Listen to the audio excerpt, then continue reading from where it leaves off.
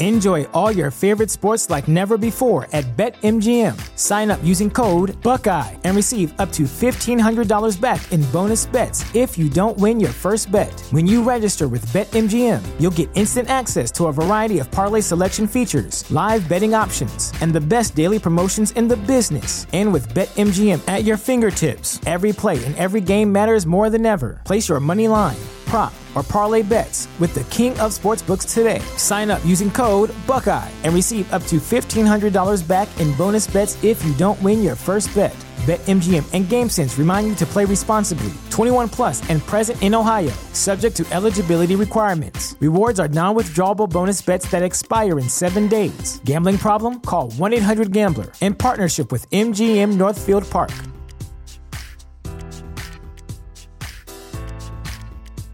At Parker, our purpose is simple. We want to make the world a better place by working more efficiently, by using more sustainable practices, by developing better technologies. We keep moving forward. With each new idea, innovation, and partnership, we're one step closer to fulfilling our purpose every single day. To find out more, visit parker.com/purpose. Parker, engineering your success.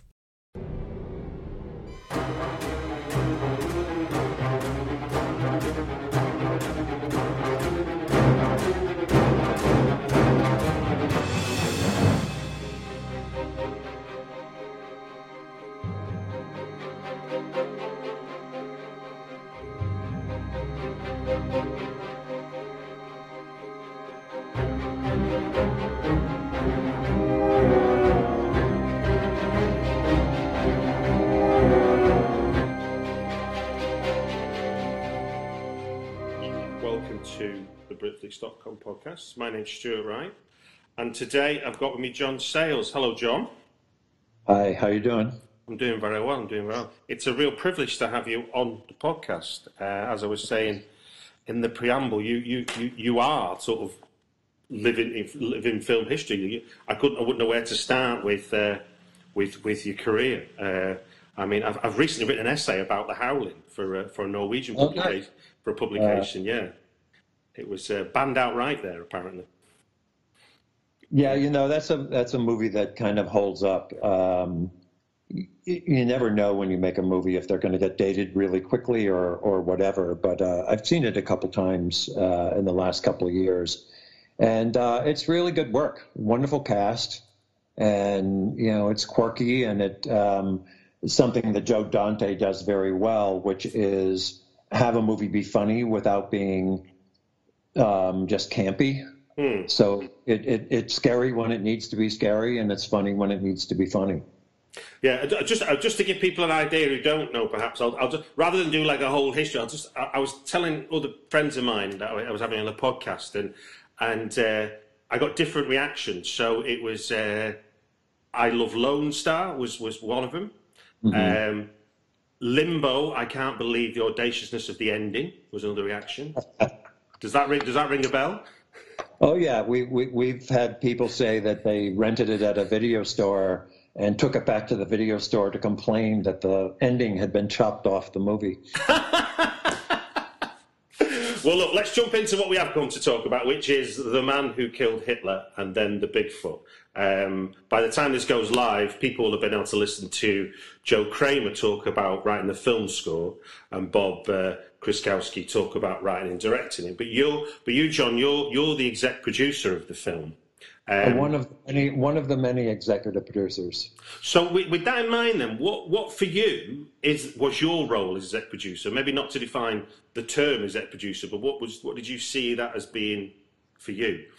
Yeah, I've had that title on a couple different movies, and sometimes it's been kind of, because I was kind of a consultant and investor. Mm-hmm. I was an investor on this one. I was just a kind of consultant. And, for a first-time filmmaker, and my executive producer credits have often been on first-time filmmakers, some of it is just talking to the filmmaker about the things that they're going to encounter, and maybe save them a little time and maybe save them a little panic. Just this is what's up ahead, and you want to pre-think some of this stuff, and some of it you're not going to be able to control, and just don't worry when it shows up. It might be something as simple as on your first movie, you really don't have to pretend that you know everything. If you get a good crew around you and good people to work with, they're there to help. They have skills too. That's a common thing that I get from directors that come on, is that some of them have that kind of light bulb moment where they're on set for their first film and they realize that they don't have to know everything. Yeah. I mean, and truly, if in the moment you say, give me a minute, I don't know what we're going to do next, that's so much better than just saying something off the top of your head and starting down a road that, you don't need to go down. I think crews and cast are very sensitive to having their time wasted. And they'll do take after take if you're actually asking for something different. Mm-hmm. If it's not different, if you're just treading water, or it's clear that you don't know what you're going after and you're not able to define it or define it anymore, people just feel like, well, maybe I should go on automatic pilot and not, kill myself, because if the director doesn't know where we're going or doesn't know what he wants, neither do I. It's interesting. It's an aspect of sort of difference between being decisive stroke impulsive versus leading, isn't it, I suppose? Yeah, I think some of it is you really are in it together. It is a collaborative medium. Mm-hmm. That doesn't mean that you stop and say, okay, guys, what are we going to do next? Or where do you think we should put the camera? But it is, asking the cinematographer, here's what we have left to do in the day. What should we do first? Where the sun is in the sky, and that may be before you even start the day, but it may be right after lunch.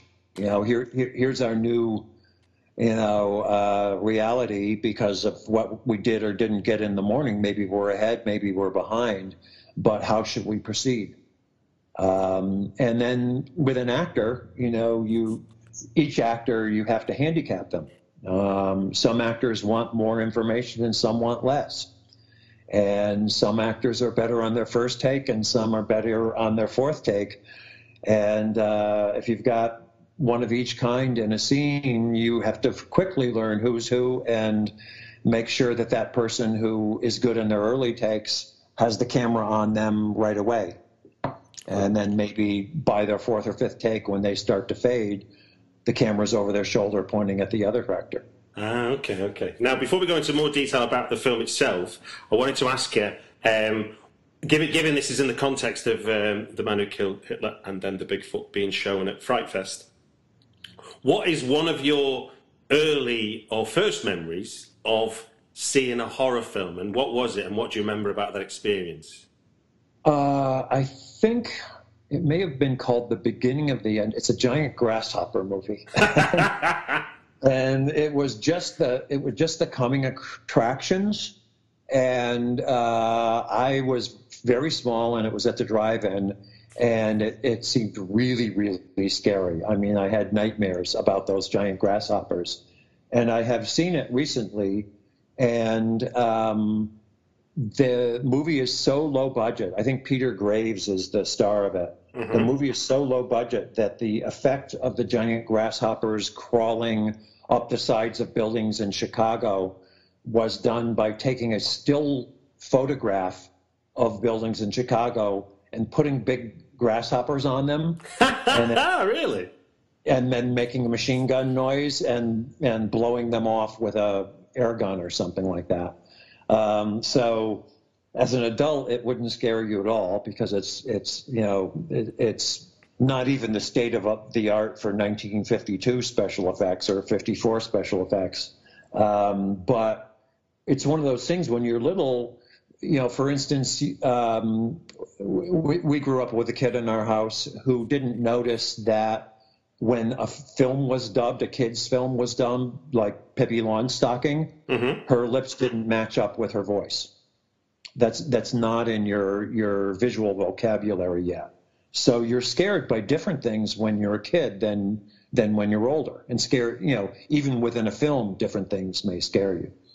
There is something to be said for, I mean, you wouldn't want to terrify yourself as a child, but remembering the sort of the naivety in the viewing and the fact that you're not just imagining what you're being shown, you're projecting it onto the real world. You're contextualizing it as being, this could happen in the real world too, not this is a film. Absolutely. There's a bunch of movies that I remember seeing in color that when I've seen them again, I realize, oh, that was black and white. Oh, really? Yeah. So in my imagination, I had colorized them. Wow. But actually they were in black and white. Well, look, now, moving on to working on the film with Bob Kruskowski. Interestingly, you first came together, I suppose, from what Bob tells me, working on trying to develop a spy film that you'd written about Julius and Ethel Rosenberg, the Russian spies who... Yeah, I forget exactly how Bob got in touch with me, but he showed me this kind of half cartoon, half live action thing he made called Elsie Hooper, which is very impressive. And impressed by the filmmaking in it. That was based on a cartoon that he had drawn at college. Right. And we just got talking about movies, and he knew about the Rosenberg trial. We weren't really working on it together. And then he mentioned that he was, working toward making a feature film. And, I just kind of said, well, good luck. And then he sent me the script. And what was interesting is I have written over 100 screenplays, and probably half of them have been rewrites, have been jobs to rewrite other people's screenplays. Yeah. It's pretty rare that I get something that's original that I haven't seen before. And this was one that I hadn't seen before. And one of the things is that it surprised me even in the reading. So that you start with to me, it's the second greatest title since Sex, Lies, and Videotape. It's just a great title for a movie. And then you have a great title. You have to live up to it. It can't be a trick to get people in the door and then the movie doesn't deliver or is not about what the title indicates. And as I read, I had imagined, okay, the man who killed Hitler and then the Bigfoot, I imagined a genre movie that was different than the one that I found, that was not as much of a character piece. And one of the things I liked about it was that it pays off in the genre things, but you absolutely care about and believe the characters. Yeah, that was kind of how I started. I mean, I come to this obviously having seen the finished film, so I get the privilege of seeing it all, not trying to imagine from the script. But I opened my review by saying that the pulp tale, the sort of promise of a pulp tale of kind of ridiculous proportions of, say, Inglourious Bastards, Tarantino sort of... Or Snakes on a Plane. Yeah. But that idea of retelling real history, as it were, in a kind of fictional sense... it doesn't do it as gratuitously as Inglourious Bastards, but, like you say, it still does deliver on its genre promise. It just does it in a way which basically tells the story of a great American hero in many senses. It was interesting. I think I recommended to Bob that he see Slaughterhouse-Five, the movie that was made from the Kurt Vonnegut novel, because it was the only thing that I could think of that had that mixture of kind of almost science fiction, but also, kind of real human behavior. And so you could take it either way of, this is a study of this aging guy, or you could say, okay, wow, that's pretty wild. That's kind of alternative history. So reading, I mean, I've read as many scripts as you've read and written as many as you've written, for something to sort of obviously catch you off guard, as it were. What was it about the way it was done that sort of got your attention then? What was it about this character study that? Well, some of it is that it starts very slow. It starts really, introducing us to this guy at a certain stage in his life, and really kind of getting to know him and not quite knowing his backstory, but knowing his present day. Mm-hmm. And then when the action starts, one of the things that I loved is the two guys from the government who come to him just at some point say, "It's the Bigfoot." And there's no explanation. There's nothing. It's just, the Bigfoot, sure. So it's that way of saying we're doing alternative history, but we're not going to apologize for it. We're not going to explain it. This is just, every movie is its own world and it has its own rules. I often use the example of, the same filmmaker, Steven Spielberg, in Raiders of the Lost Ark, there is comic violence. Well, he also, made a movie about the Holocaust, and there's no comic violence in that. There's real violence.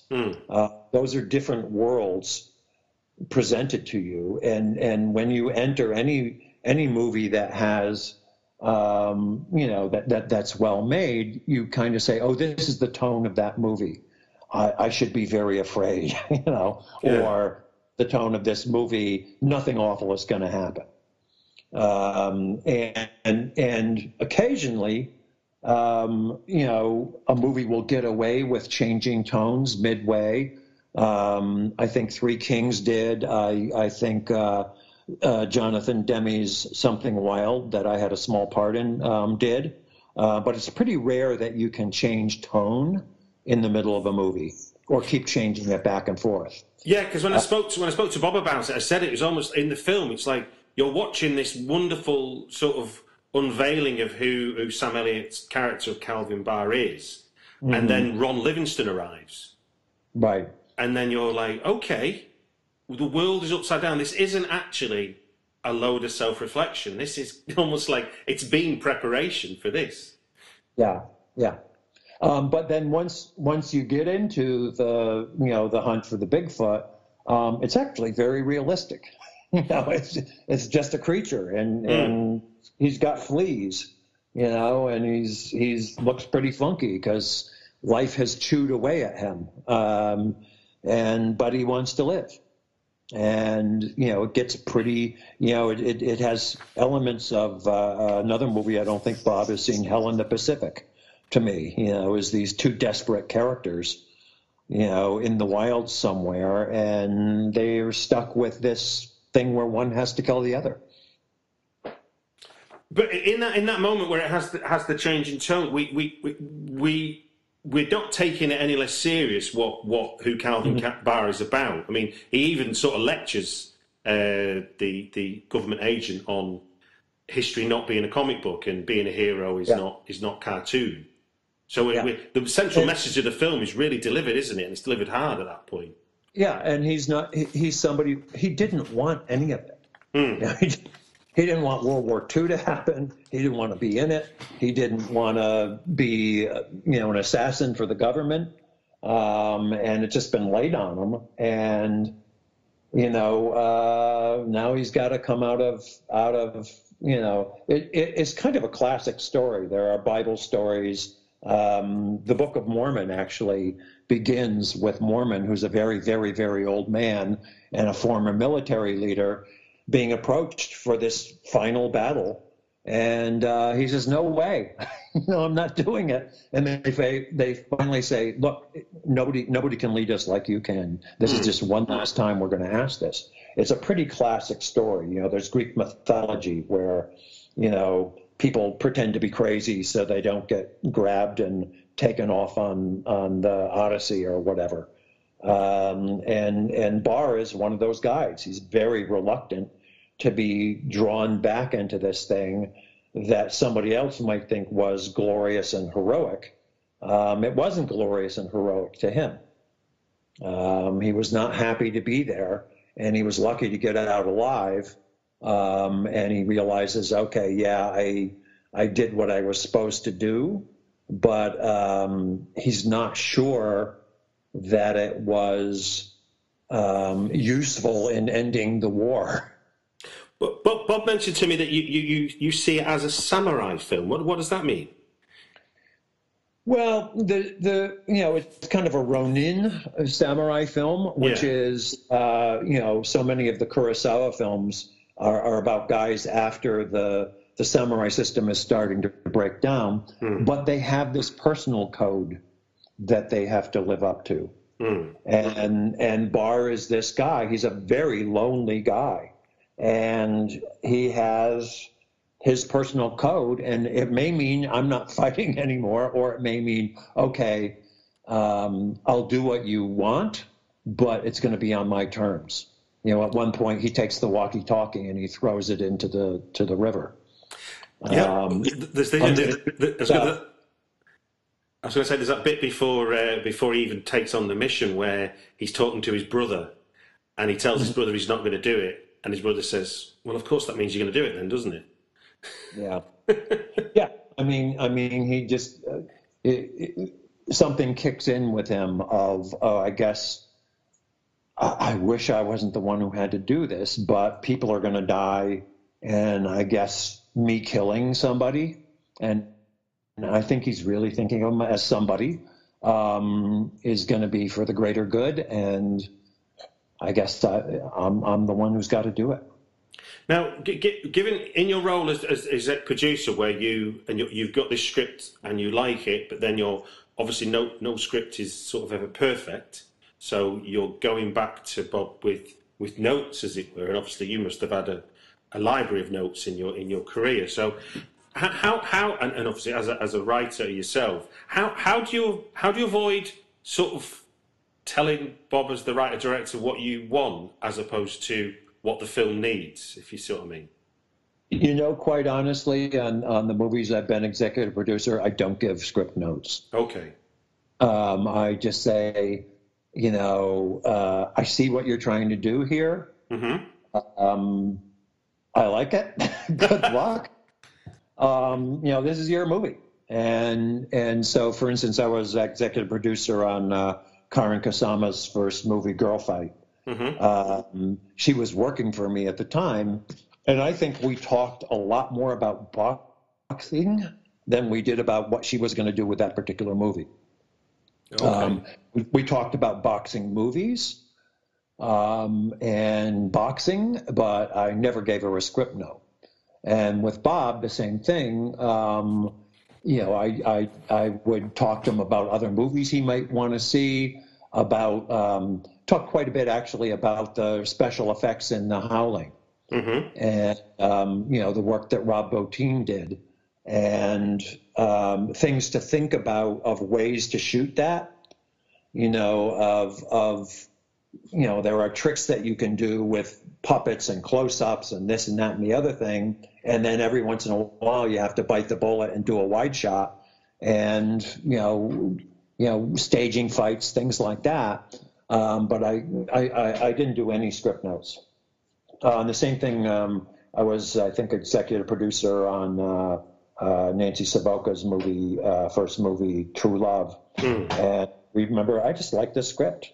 And so when we talked, it was about, you don't have much money. I've made movies in 4 weeks, made 3 or 4 movies in 4 weeks. And when you don't have much money and you don't have much time, what you want to talk to a director about is how to maximize that time, how to pre-plan, how to, pre-think your setups. So that maybe, because when I think about getting through a day, it's not how many pages you're shooting, it's how many setups you're doing. Okay. Where the camera has to move and the lights have to move.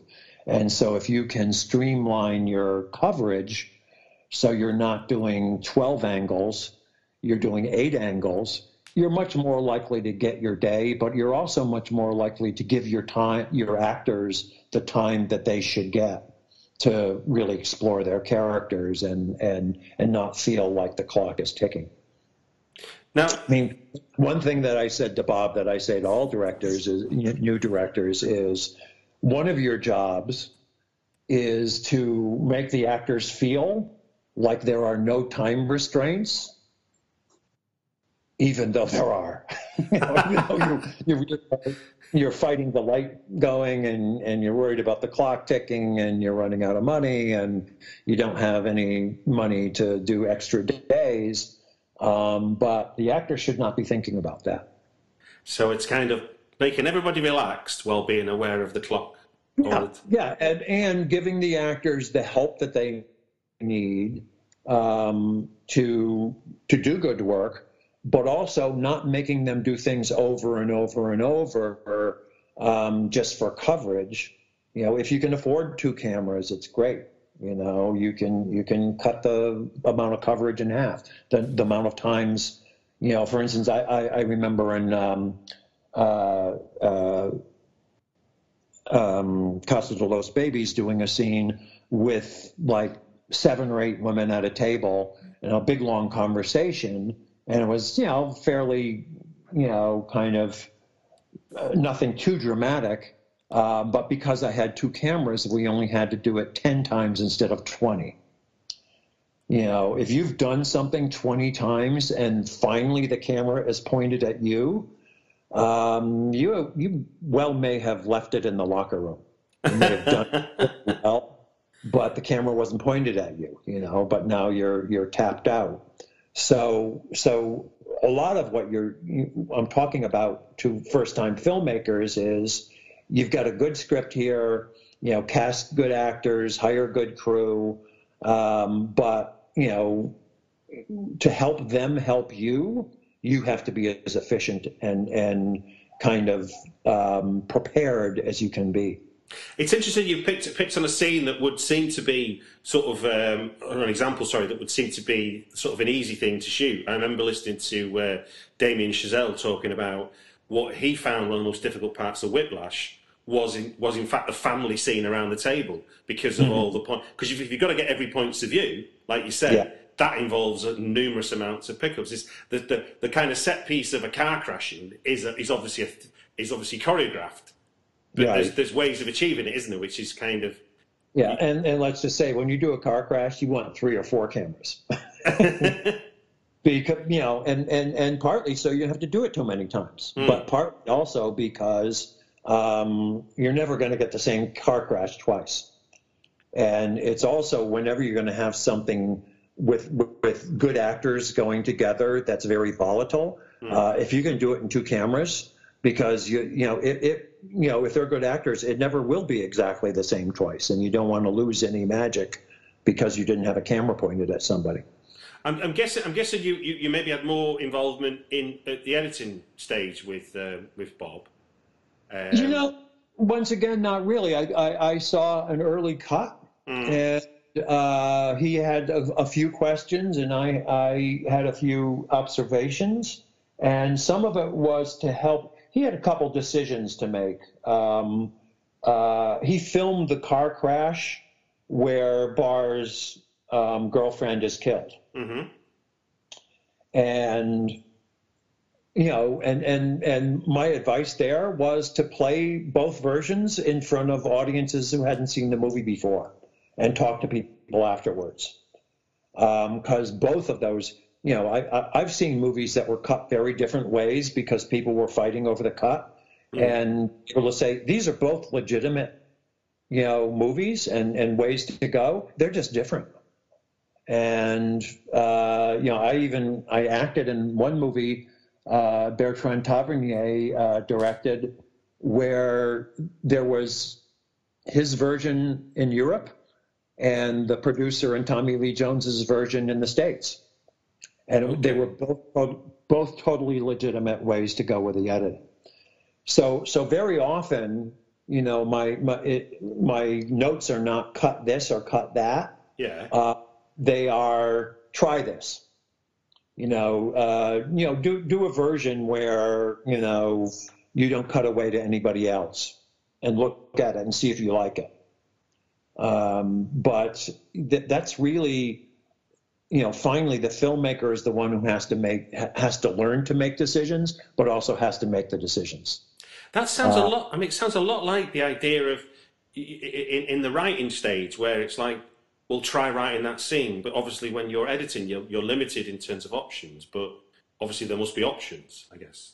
Yeah, I mean, certainly there are filmmakers. Martin Scorsese, often will shoot a lot more than he uses in the editing room, and that's his thought process, and he makes sure the budget can handle that, so that you're shooting. I kind of come from the other point of view. I'm a writer, and I am also going to edit my own stuff, and so, because I'm usually making a much more ambitious movie than I have money to make, I have to make a lot of my decisions during the writing and then on the set. So I'm cutting while I'm shooting. And very often I'm moving the camera away from a setup when the actor says, well, wait a minute, we only did 3 takes and I blew a line in every take. And I have to say, yes, but you blew a different line in every take. And I've got what I need for the editing room to build an even better performance than we did here on the set. What you do here on the set doesn't matter. What ends up in the movie matters. And got everything I need to take what you did that I think was very good and make it even better. We're moving on. And that's kind of how I've had to come to movies. To shooting movies. So editing for me, is not a greatly reductive process. It's a process of taking what you have and getting the most out of it. And what it means is I don't spend as many weeks as many people spend editing, because I just don't have that much footage.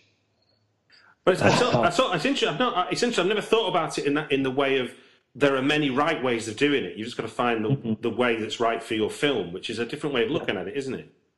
Yeah, and when you start to show it to people, they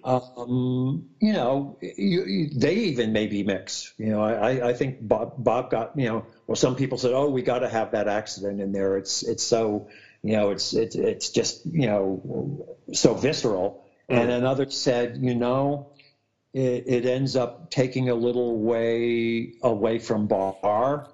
It's almost like that's his sacred private memory, and he shouldn't have to share it with us. And I get both. Both things are totally legitimate.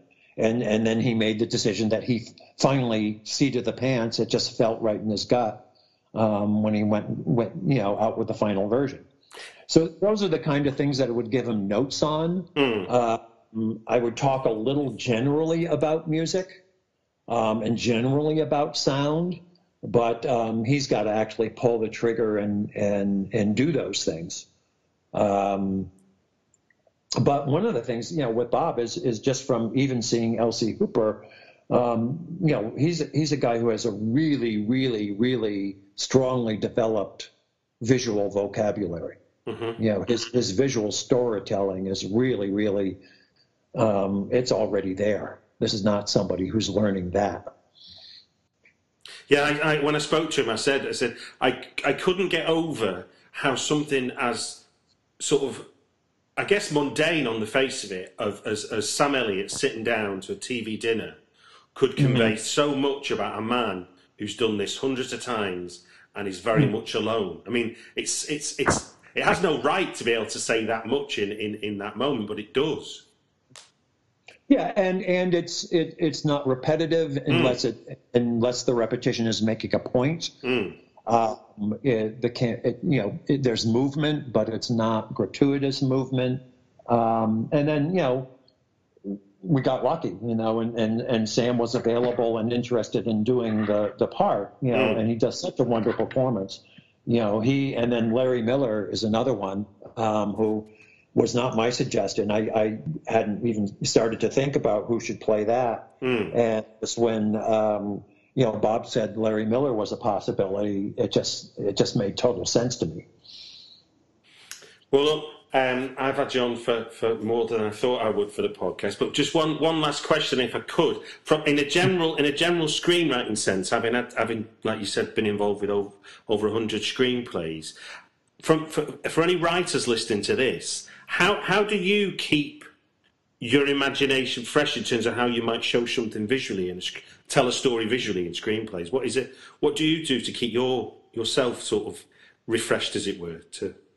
One thing that I do, and I because I'm also a fiction writer, I write novels and short stories. One thing I often recommend to people who are kind of stuck on a story is either change the tense. So if you're writing it in the past tense, write it in the present, or vice versa. Or just look at your story, read your story, and then take a secondary character and tell the story from their point of view.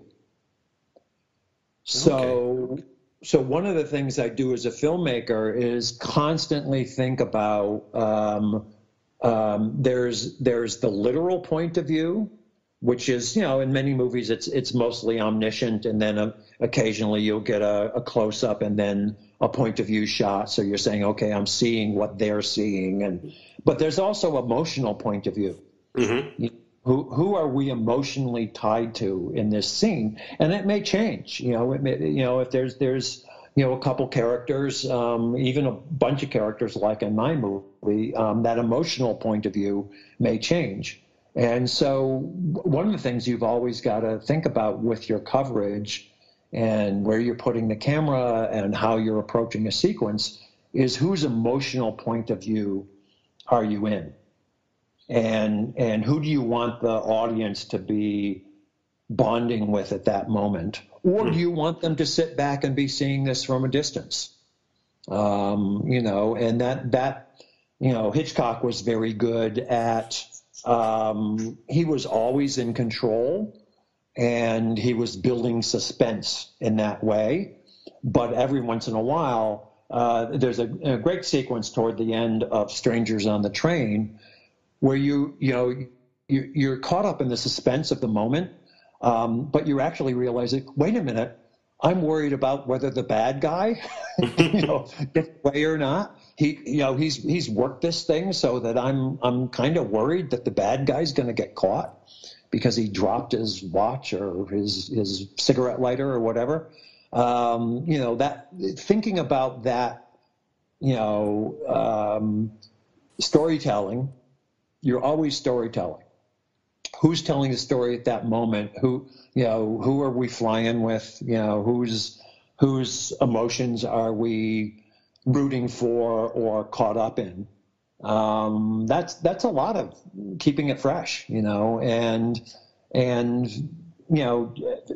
for instance, I'm writing a novel right now. Yeah. And it's set in the 1740s, and there's a point where it's right after the Battle of Culloden, and they behead a bunch of Jacobites, who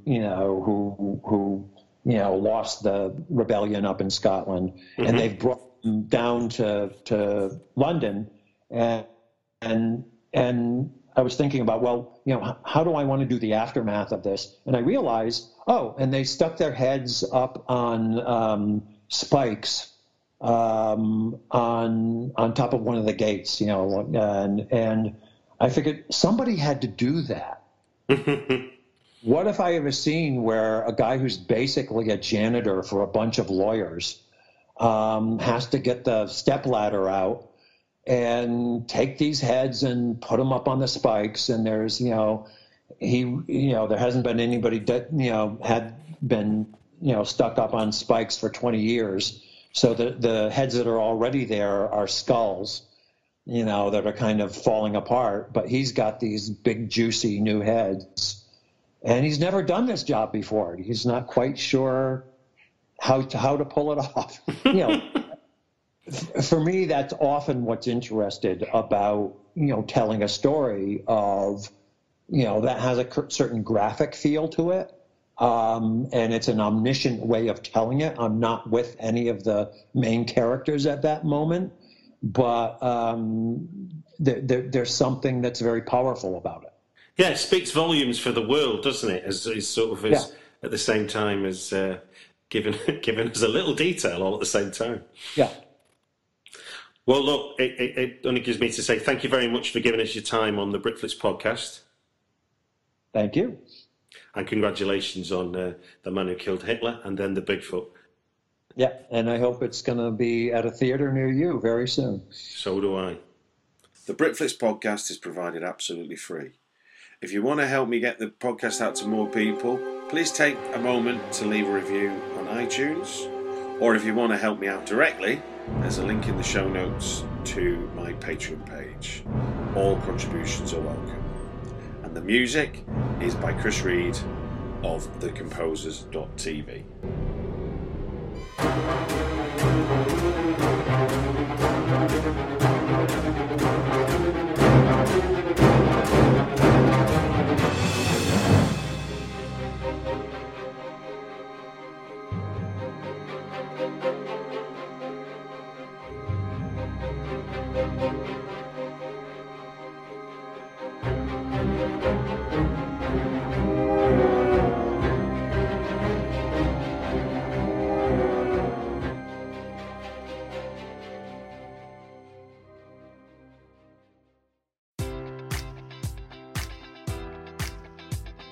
Enjoy all your favorite sports like never before at BetMGM. Sign up using code Buckeye and receive up to $1,500 back in bonus bets if you don't win your first bet. When you register with BetMGM, you'll get instant access to a variety of parlay selection features, live betting options, and the best daily promotions in the business. And with BetMGM at your fingertips, every play and every game matters more than ever. Place your money line, prop, or parlay bets with the king of sportsbooks today. Sign up using code Buckeye and receive up to $1,500 back in bonus bets if you don't win your first bet.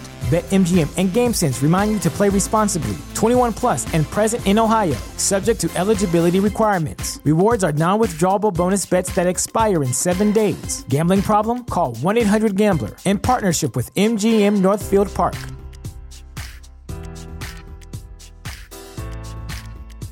Sick of being upsold at gyms?